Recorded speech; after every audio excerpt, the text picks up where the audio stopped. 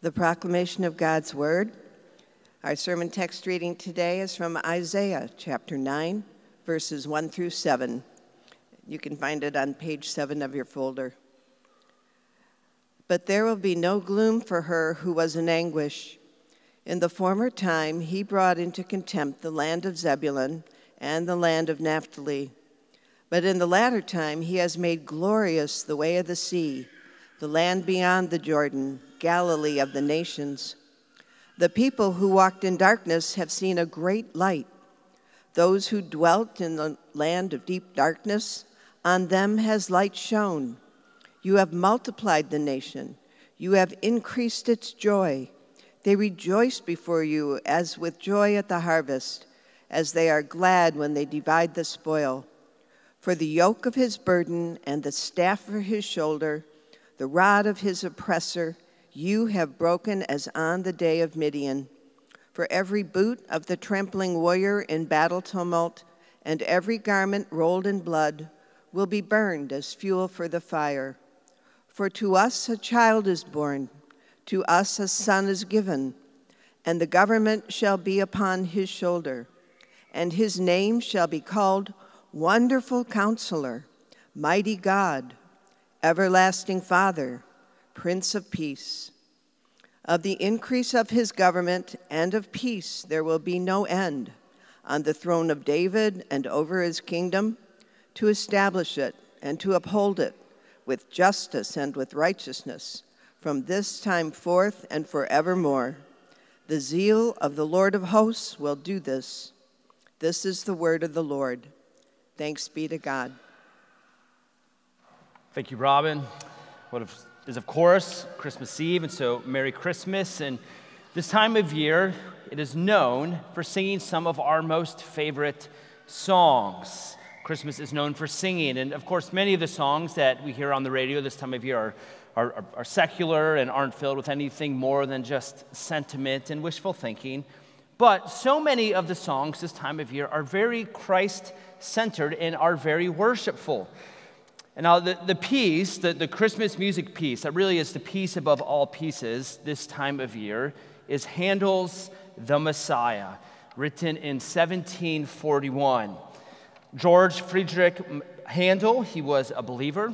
He was raised and maintained his faith in the Lutheran system his entire life. And Handel would write that he always felt a very unique pleasure, that he sensed God whenever he was able to put the scriptures to music. So that is how he spent his life. It's very interesting that at the writing of The Messiah, Handel was actually bankrupt and his career had actually tanked. And yet it was during this very low point in his life that he wrote The Messiah. This oratorio has gone on to be considered what many call the epitome, the sum of the Christian faith. And even skeptics that do not believe in Handel's Christ would admit that the Messiah is one of the high points of all of Western civilization. It is said that when King George II first heard the Messiah, that the King of England himself stood up in reverence and admiration of who the true King of the world really is.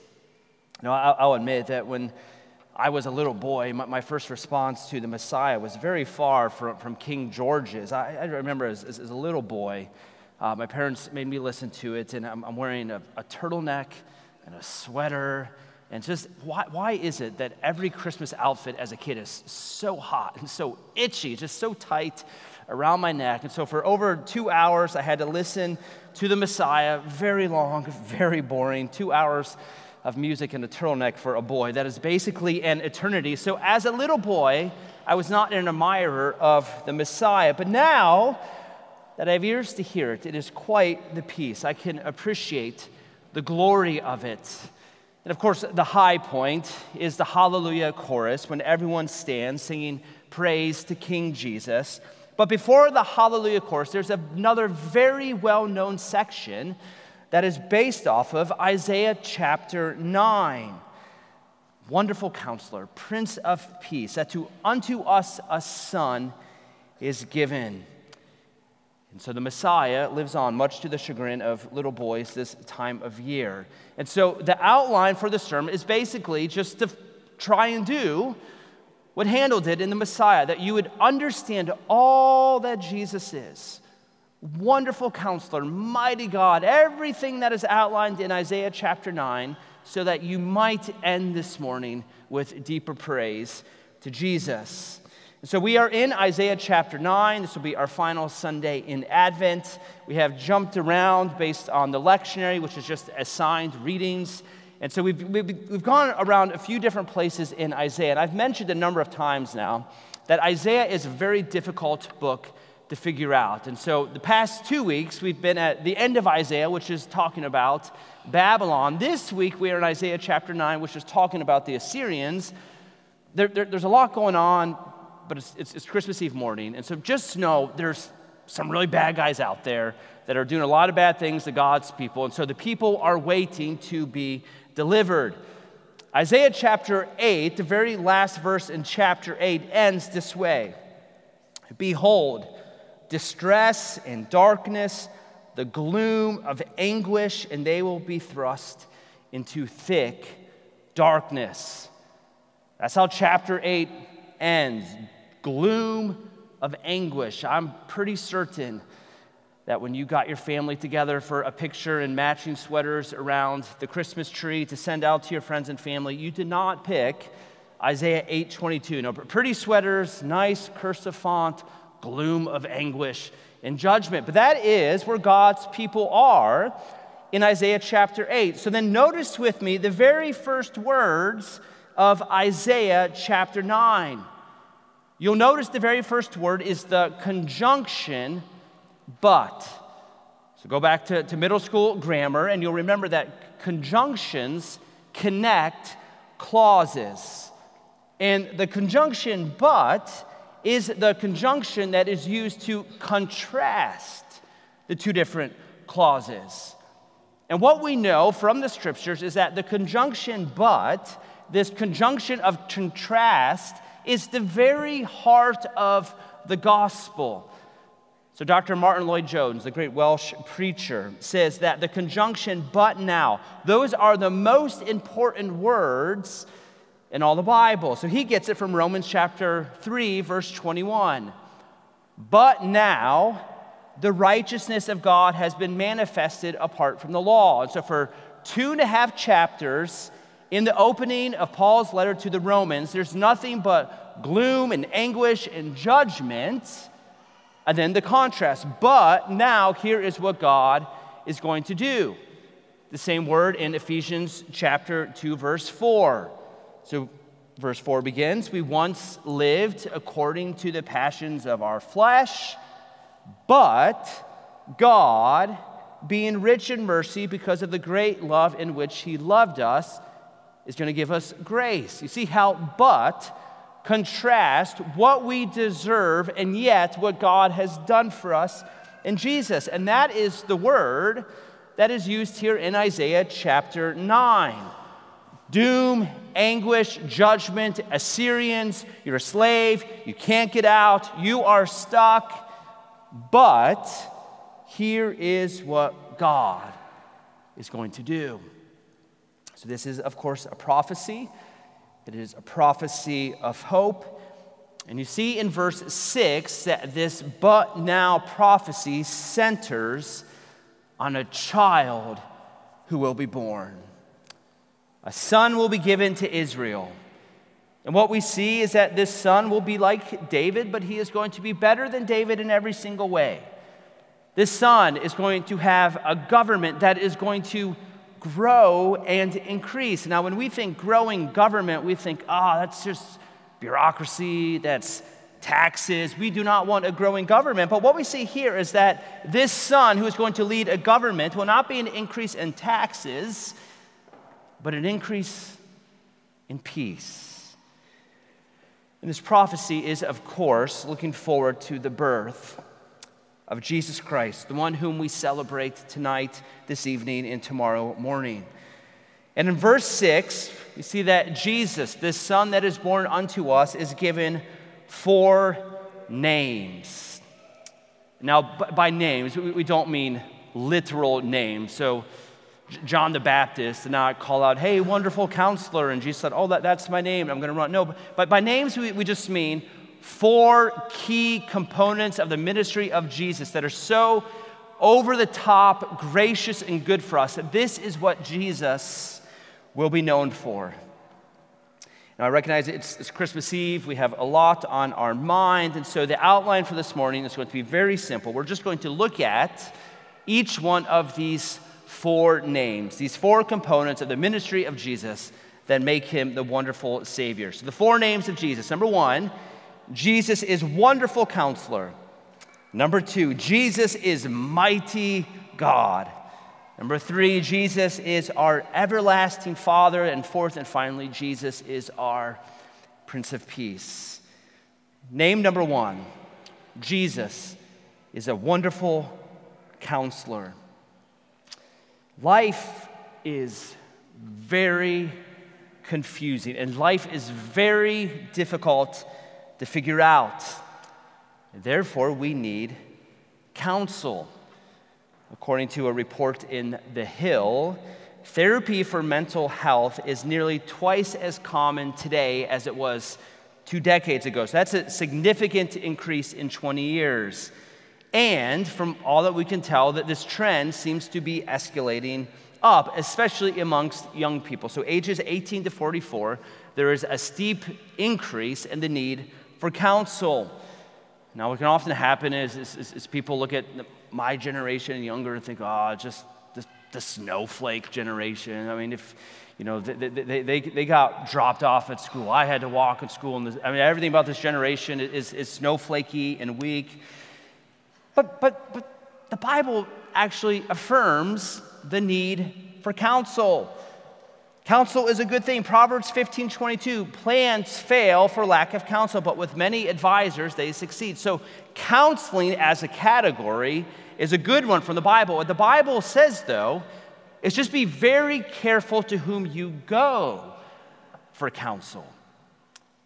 Who are you going to for counsel? You see, we need the help of others to process life. We need help in our practical decisions. What job should we take? Who should we marry? But we also have deep questions concerning the meaning of life, death, what happens next. Counsel is very good.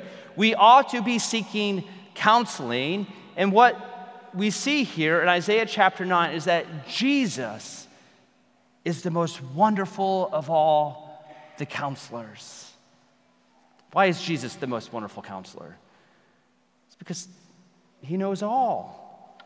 You reach out to your friend from counsel, it's just advice or counsel based on what you think the Bible is saying or your interpretation of the world. But Jesus actually knows all things. Genesis chapter 1, in the very beginning there is nothing, and then God begins to speak, and what we know is that God speaks through his word. Jesus is the word. So Jesus is there in the very beginning. Jesus knows the reason, the telos, the purpose of all things. Jesus is one with the Father, omniscient, meaning Jesus knows all things. He is the most wonderful of all counselors. Go to John chapter 1:1. In the beginning was the Word, and the Word was with God, and the Word was God. The Greek word for word is logos. And the definition of the logos is the reasoning, the rationality of the world, the reason that holds all of existence together. That's Jesus, and he has now come to us in the flesh. And you can have a relationship with Jesus as a counselor. 1 Corinthians 1:30, Paul writes, and because of him, you are in Christ Jesus, who became to us wisdom from God. The wisdom of God is given to you as a counselor in the child that was born. And the best thing about Jesus as a counselor is, first, he knows all things, and secondly, he is free and he is never overbooked. So we've had to make a few counseling appointments as a family before. It's very long, it's very complicated, and there's going back and forth, and there's billing, insurance, and overbooked, and all sorts of scheduling issues. And then you finally meet the counselor, mildly helpful at best. But Jesus, he's free of charge. He's always available. He has no scheduling issues. Jesus is eternal wisdom in the flesh. He is the most wonderful of all the counselors. Number two, we see that Jesus is mighty God. Here's both the glory and the mystery of Christmas. This is the wonder of the incarnation. Mighty God. That's who Jesus is. God. God is eternal in age. God is simple in being. There is no confliction in God. There is no parts or passions. God is the first cause of all things. God is the one who speaks all things into existence. God is the one who is still speaking today and upholding the universe by the word of his power. This is the God who caused the world to flood in the days of Noah. This is the God who parted the Red Sea and set the people free. This is the God who took down the walls of Jericho. God has might beyond all might. And what we see here is that this is Jesus. He is of the exact same substance, the same ousia of God. There is no distinction in the nature of Jesus. He is God from God. He is one with the Father. That God, in verse 6, has come to us born as a child, a baby, an infant, in a manger. To indicate our most careful theologians, the most precise of language, to try and get at the right definition of the incarnation. But at the very minimum, at least here in these first two names from Isaiah chapter 9, it gives us a good start to understand what happens in the incarnation. Jesus is mighty God come to us as a humble baby.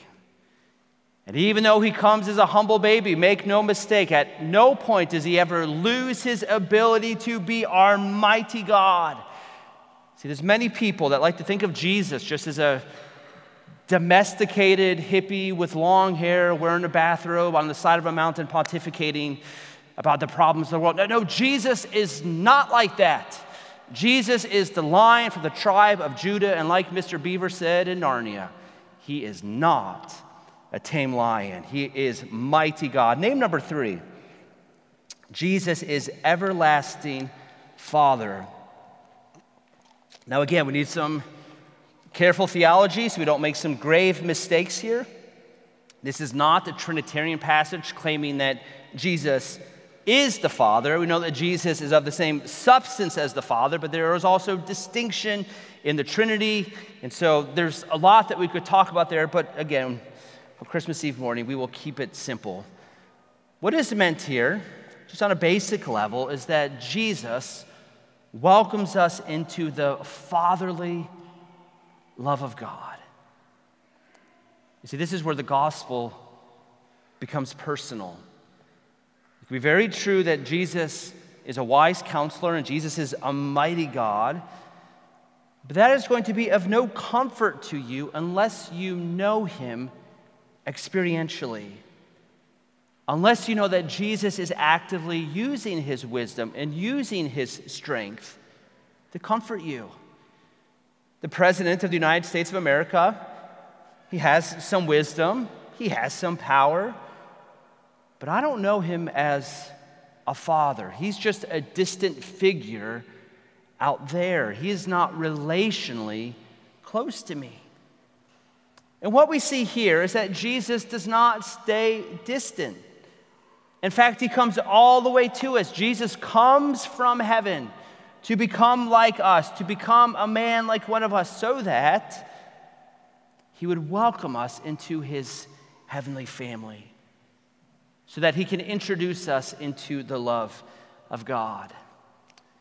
Theologians will often talk of the Ordo Salutis. This is the Latin phrase for the order of salvation. It's theologians' best attempt of trying to put together all the steps that God does of taking you from a non-believer and welcoming you into the new heavens and earth. So there's God's call in your life, there's justification, there's regeneration, there's sanctification, there's glorification when you meet Jesus face to face. All of that is this big process that is called the order of salvation. And J.I. Packer writes, Out of all the things that God will do to get you into the new heavens and the new earth, the highest of all privileges, J.I. Packer says, is the privilege of adoption, of becoming a son or a daughter of God. That's what Packer writes. In adoption, God takes us into his family and fellowship. He establishes us as his children and heirs. Closeness, affection, generosity are at the heart of the relationship. To be right with God is a great thing, but to be loved and cared for by God the Father, our adoption, is the greatest. You see, the world only knows God as judge, but on account of Christ, on account of this babe that was born unto us, we actually know God as an everlasting Father. And notice the word that is used to describe God as a father. We see that he is everlasting. This means there is no end to God's fatherly care for you. In whatever ways your biological father has left you down, know that your heavenly Father never will. He will always love you. He will always care for you. He will always protect you. He will always do what is for your greatest good. He is everlasting as a father. I have 5 kids, so as a father, I know that I have some good days, I have some bad days, and there are certainly plenty of days when I am not at my best, when I am tired, I'm stressed, I'm short with my kids, I'm impatient. Perhaps the better word that the Bible would say is that as a father, I am often selfish and sinful. And so my fatherly love is far from everlasting. But what we see is that God is an eternal Father. He is never short, he's never impatient. His fatherly care is everlasting. Name number 3, everlasting Father. 4th and finally, the final name, Jesus is the Prince of Peace. We will read the scripture tonight at the Christmas Eve candlelight service, Luke 2:14. Glory to God in the highest, and on earth peace amongst those with whom God is pleased. As Jesus was born into this world, the angels gathered in the heavens and they began to sing that this Son is going to usher in an age of peace for his people. You see in verse 7, going back to Isaiah chapter 9, in verse 7, Jesus is compared to King David. King David is the greatest king in the history of Israel. There's certainly plenty of periods and time in Israel's life when the nation was at peace.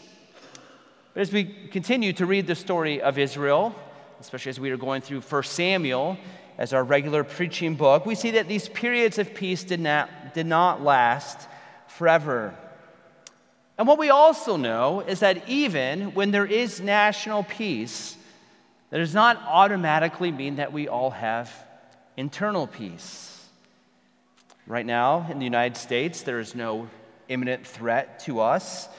There's certainly a lot going on in the world, but at least here in the U.S., that there's no drafts, there's no imminent threats, there is no invasion. So as a nation, we are at peace, and yet even in our state of peace, there's still disease, there's still relational conflicts, there's still violence in the city. I know that we are not under threat of attack from a different country, but there are still plenty of reasons to stay awake anxiously at night. You see, widespread national peace does not ultimately give us the perfect peace that we need. But knowing Jesus can. Knowing Jesus can.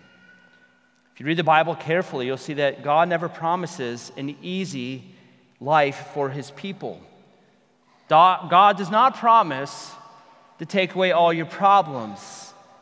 But what the Bible does promise is that if you know Jesus, if you know the Prince of Peace in the midst of the trials, through the comfort of the Holy Spirit, you will have a peace that surpasses all understanding.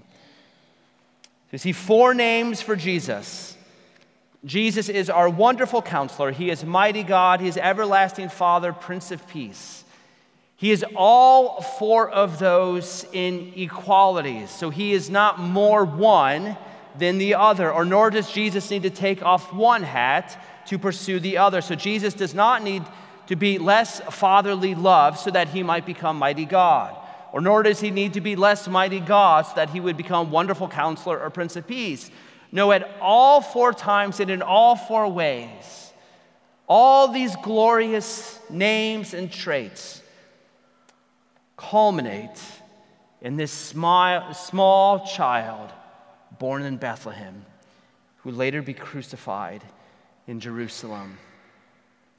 So on this Christmas Eve morning, the application from Isaiah chapter 9 is quite simple. Do you receive Jesus for all that he is? For all that Jesus as a child was born to do in life, to give you counsel, to be strong and mighty and to fight on your behalf, to give you fatherly love, to welcome you into his family, so that you might know true peace in your heart. Have you received Jesus for all that he is? See, the birth of this baby boy is the birth of the most extraordinary man. And do you receive Jesus for all that he was born to do? Because there are many that would truncate Jesus into something far less than all four of these things. They think, perhaps I like a little bit of that, but I don't want the whole Jesus. I just want the little part. Do you receive Jesus for all that he is? Not a truncated, cheap version, but the real Jesus. See, there's a number of politicians that will truncate Jesus simply into a supporter of a political platform of worldly agendas. There's business people that try and truncate Jesus into an effective leader of 7 principles for effective organizations. There's mystics who simply want a Jesus that is mysterious and has no definitions. There are historians that want Jesus just to be a man, but certainly not to be God. There's Muslims that want Jesus simply to be a good prophet. There's liberals that want Jesus of universal affirmation and acceptance. Conservatives who want the Jesus of universal affirmation of Western culture and tradition. There's athletes who want a Jesus that gives them a playbook for how to win a basketball game. There's legalists that want a Jesus that can be bought off by their good works. There's antinomians that want a Jesus that can be ignored. There's hipsters that want a Jesus who drinks high-end coffee while pontificating about worldly systems. There's those that are into health and wealth that want a Jesus that gives better bling. There's people from the burbs that want Jesus truncated into a man who will simply give them the moral life of Americana. See, we all have a form of Jesus in our heads. There's some lies, there's some partial truths, but what we want from Isaiah chapter 9 is we want the full Jesus as he is. The whole Christ, nothing less. There is a remarkable display of extraordinary traits that all come together in the person of Jesus. He's Almighty God and also a child. He is from afar, but he has come to us to be near. He is mighty, but also has wisdom and love. Seemingly impossible traits, all are found in this newborn son. It's all for all that Jesus is, all that Jesus was born to do this Christmas season. Take them all in. Because I can assure you of this.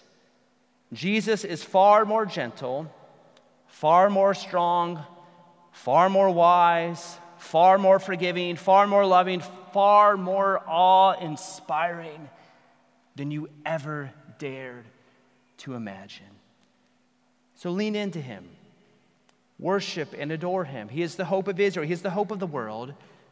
More specifically, he is the hope of your life. Isaiah chapter 9 is a prophecy of hope, of waiting for this extraordinary child to be born unto us.